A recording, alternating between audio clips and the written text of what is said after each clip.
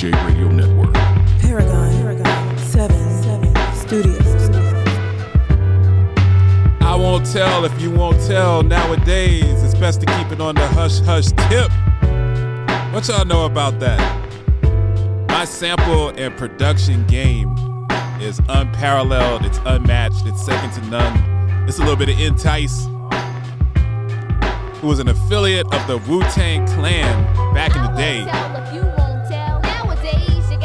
And Wu-Tang Clan had a lot of really dope people that were like peripheral members. You had Capadonna. You had Killer Army. I was a huge fan of Killer Army. Sons of Man.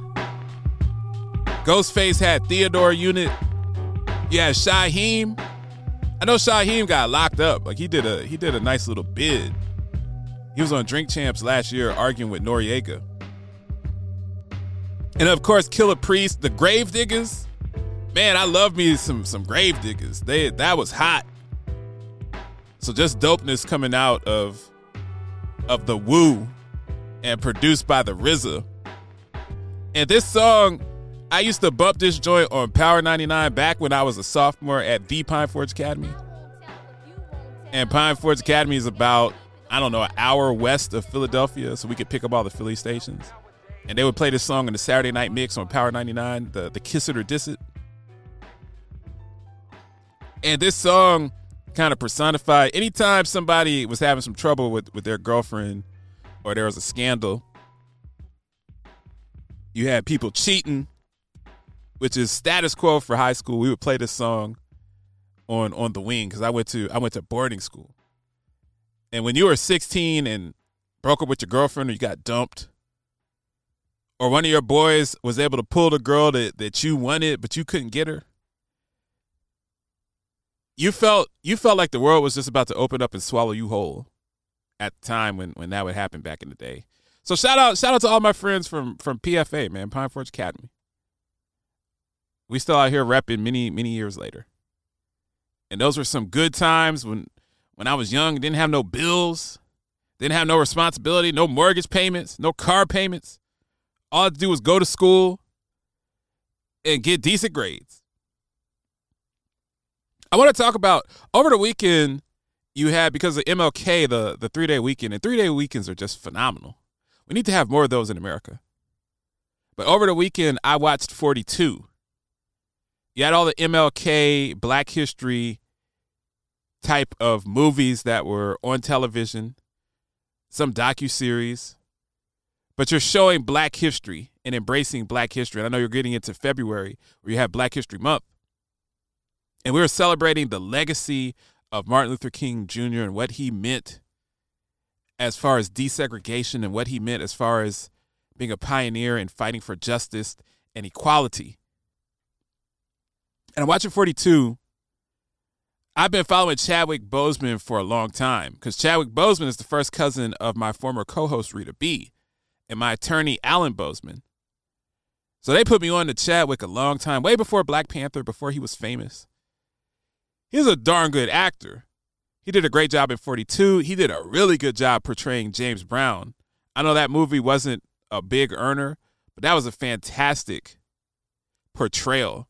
Almost par with what Jamie Foxx did with Ray Charles. He was really good in Draft Day with Kevin Costner. Just a really good actor that didn't get famous until later on in his career. And I love how Denzel helped get him through school and all of those things. We all stand on the shoulders of someone. African Americans, Latinx community, women. If you want to be a minority, LGBTQ community, if you want to be a minority and have success, you're gonna need some help. You're gonna need a sponsor. You're gonna need support. You're gonna need someone that's going to invest in you. I wouldn't be where I am as far as with the show and with the consulting practice if I didn't have people that invested in me. Time, energy, and money. So I just love Chadwick's trajectory and hated that he passed away and that he had cancer. It just goes to show it doesn't matter how rich you are. It doesn't matter how famous you are. I have like 5 friends that are either battling cancer or have a parent that's battling cancer, and it's brutal. It's just unbelievable. I can't imagine it. But I'm watching 42 over the weekend, and I'm going to be honest with you. the portrayal of Jackie Robinson and kind of being reminded of what Jackie Robinson went through, it struck a nerve with me. The way his teammates treated him, the way that there was a petition when he was with the Montreal AAA club not to bring him up to play for the Brooklyn Dodgers, a historic franchise. And Jackie Robinson would be often warming up in southern towns when they were playing exhibition games, and an umpire or a policeman would come on the field and say that he's not allowed to play because we don't allow Negroes to play with whites on the same field. This is the South, and blacks and whites are segregated, and they did not use the word Negroes. And wherever Jackie Robinson stayed, he was harassed. His family was harassed. His entourage, people that managed him, they were harassed constantly. And it showed the mental strain of what he had to deal with. Not just out there trying to get base hits and steals and play second base. He played a little bit of first base. But he had to overcome all of that and overcome racism and overcome Jim Crow and overcome the concept of what segregation was supposed to be, separate but equal, where it really wasn't separate but equal. He had to overcome his own teammates hating him. And not because he was a bad person or a bad player, but because he was black. The gratuitous use of the N-word sent chills down my spine. And I don't talk about that word often on this show because it's not something my sponsors, they don't want me to go into that. That's not good for business. But hearing that word over and over and over again, there's a scene in 42 where Jackie Robinson is at bat and the opposing manager just uses the N-word like 20 times in a row. And he's just calling him that word over and over and over again while he's in the on-deck circle, while he's at bat. And that scene and that movie, I've seen 42 several times before. It just really, on MLK weekend, it resonated with me. What African Americans have had to overcome and what racism really looks like. This generation, we've seen racism. We've seen police brutality. We've seen racism, but we haven't seen racism in this generation, my generation. Millennials, Gen Z, they haven't seen racism like what my parents saw, what my grandparents saw. They haven't seen Jim Crow. They haven't seen segregation. They haven't seen, it's not appropriate to use the N-word gratuitously like it was in the 1940s. So it just really made me think. It made me appreciate what our forefathers, what our ancestors have done to level the playing field.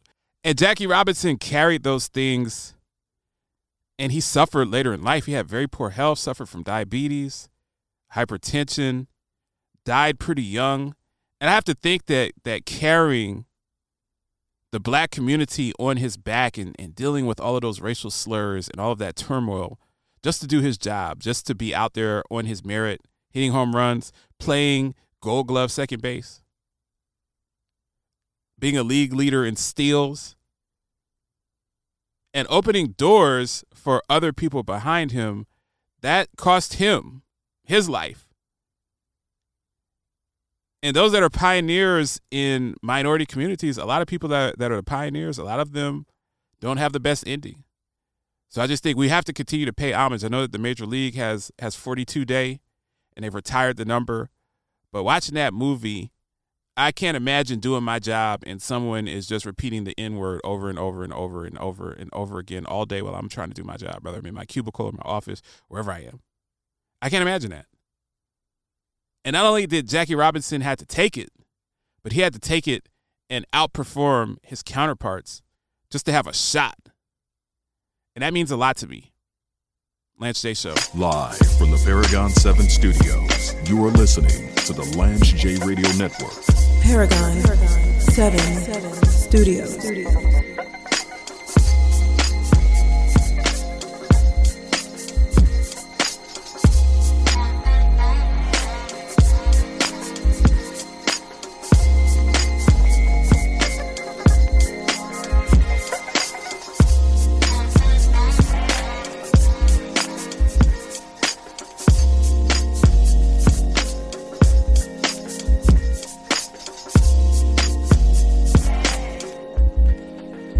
James Lewis. But I'm not trying to wish ill upon him, but we know historically that he's going to pull a groin, he's going to tweak a knee, he's going to tweak a shoulder, he's going to have a hangnail, a chipped tooth, the stomach flu. He'll be in the COVID protocol. He'll wrench his back, opening the door to get some cereal in his refrigerator, get some milk for his cereal. He'll slip after a workout. He'll have sciatica. Rampage, the first lieutenant of the Universal Flipmo Squad. I mean, we just know that Anthony Davis is not built to play 82 games. He's not going to be healthy. It's not a knock on him. I'm not saying that he's soft. I'm just saying that some people, when God created them, he did not create them to play an 80-game NBA season. You are listening to the Lance J Radio Network. This is Lance J for MedHealth Clinical and Dr. Fabian Garcia. MedHealth Clinical focuses on internal medicine, primary care, and value-based services in the Winter Garden area of Orlando, Florida.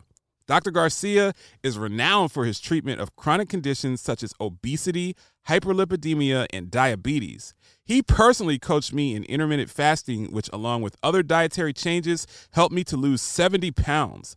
Dr. Garcia truly has a passion for helping people change their lives and take control of their health.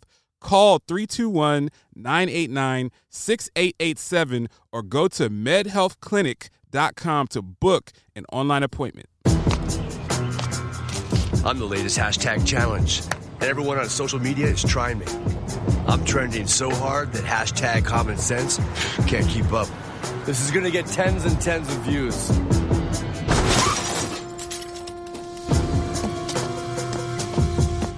But if you don't have the right auto insurance coverage, you could be left to pay for this yourself. Get Allstate and be better protected from mayhem for a whole lot less. Matthew, Little Caesars is now the official pizza of the NFL. Let's hear it. Pizza, pizza.